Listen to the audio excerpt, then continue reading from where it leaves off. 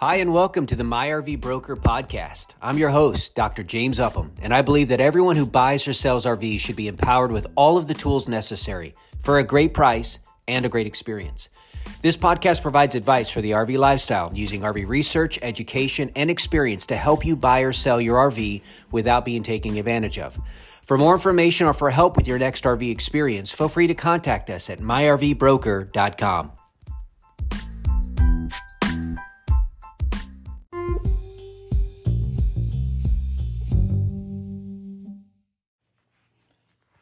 Well, hey everybody, Happy New Year. James here with MyRV Broker. I'm excited to start out the year with a bang. I want to provide you with some information going along the lines of what we talked about before, a series that I've entitled similarly to the last series. And I think it's going to be very helpful to you and hopefully very important to you as you decide if you're going to sell your RV and how it could be used to your advantage if you're going to buy an RV. So with that said, let me first talk to you about a promotion that we're doing right now that I think might be useful. If you're in the market to buy or sell an RV, I'm actually providing a giveaway right now. And the giveaway is for an hour consult and appraisal. Now, typically people will hire me to do one of two things. Well, actually one of three things. To sell their RV for them, to buy the RV for them, meaning help to find them one, do everything from A to Z and help with, closing, purchase agreements, everything, negotiations. Or they will hire me to help them to do it themselves. So one of the things that I think is absolutely essential for you to have at your disposal if you're buying or selling an RV is an appraisal. Now, we think of appraisals as being one of those things that's necessary, of course, when you're buying real estate. Well, an appraisal, what I mean by that, is going to give you the actual value based on comps and based on what these are actually selling for in the market. The Kelley Blue Book and these free websites are a great starting point, but they are 100% inaccurate. The software that I use is the same software that dealers and banks use. And they determine this price based on what the RV is selling for across the globe.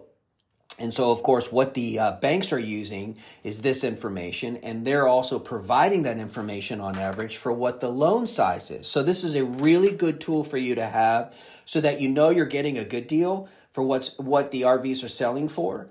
And or if you're looking to sell, hey, how it can help you to have an advantage in what has now become a buyer's market. So we're going to give that giveaway at the end of this podcast. I'll explain a little bit more where to find that there on our website so you can sign up for it. But let's get into today's podcast, which is simply entitled how the top 10 reasons why selling an RV is different than selling a car. You might recall I had several podcasts and videos about the differences between buying an RV and buying a car. There's a lot of them. And I just basically isolated 10 of them and said these are some of the top 10s that, the most important ones that I have been in and out of the industry for over 20 years. Been on both sides of the desk when it comes from a manufacturing perspective and retail. Now as a broker, I see a lot of what's happening out there. And I have a lot of really great relationships that I'm thankful for with dealers and other people that are just, RV lifestylists.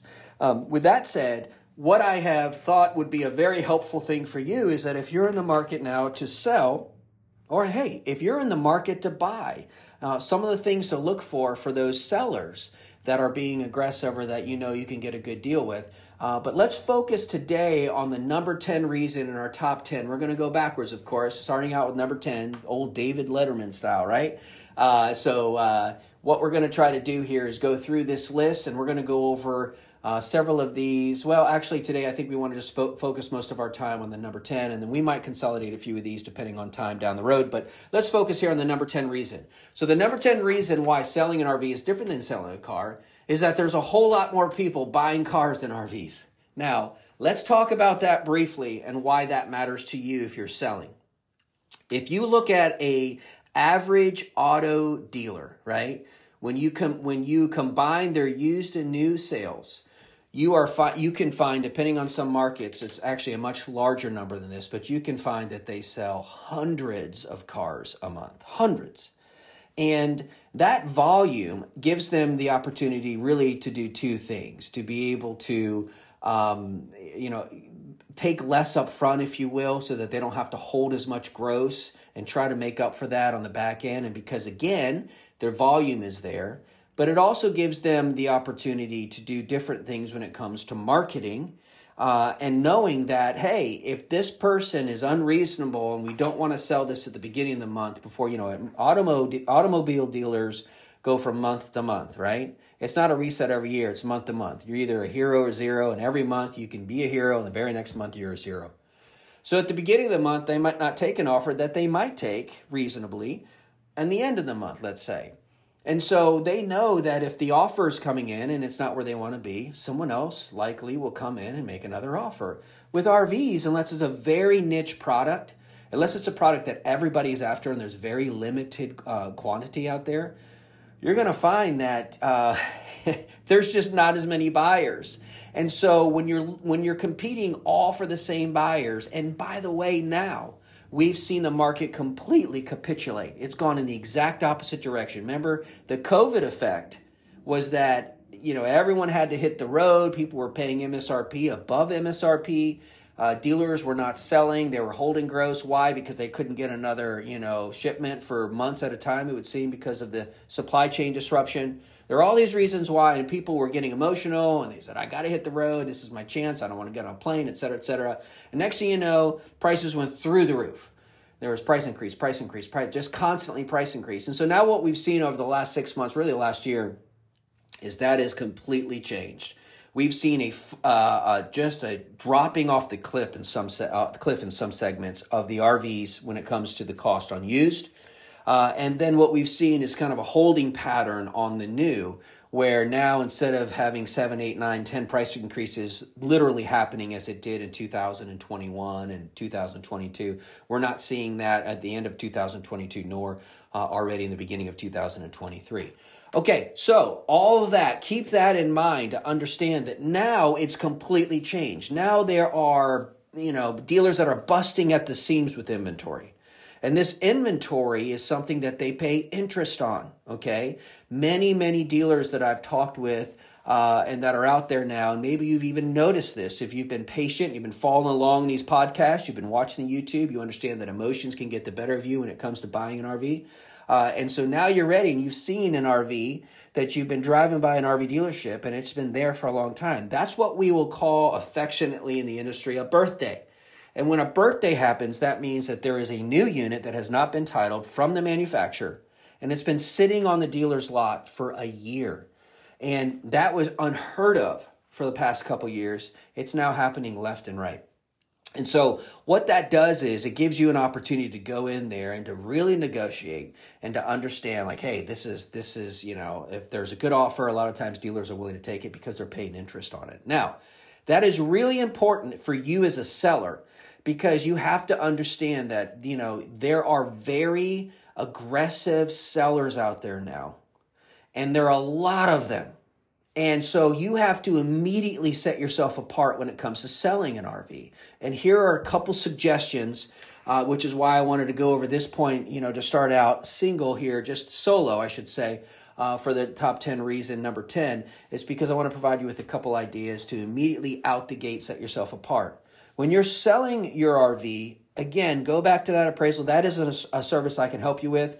We do have a giveaway, of course, that I'll mention here again at the end, how to sign up for that. But that appraisal is super important, and having a good professional, provide a consultation on how you can use that to your advantage is super important. So let's assume that has happened, and now you're going to go price. So when you want to price your RV, you've got in your hand something that's going to give you basically a window, right? It's going to give you a window that says, okay, I'm looking through this window and at this particular price is my low, this particular price is my high.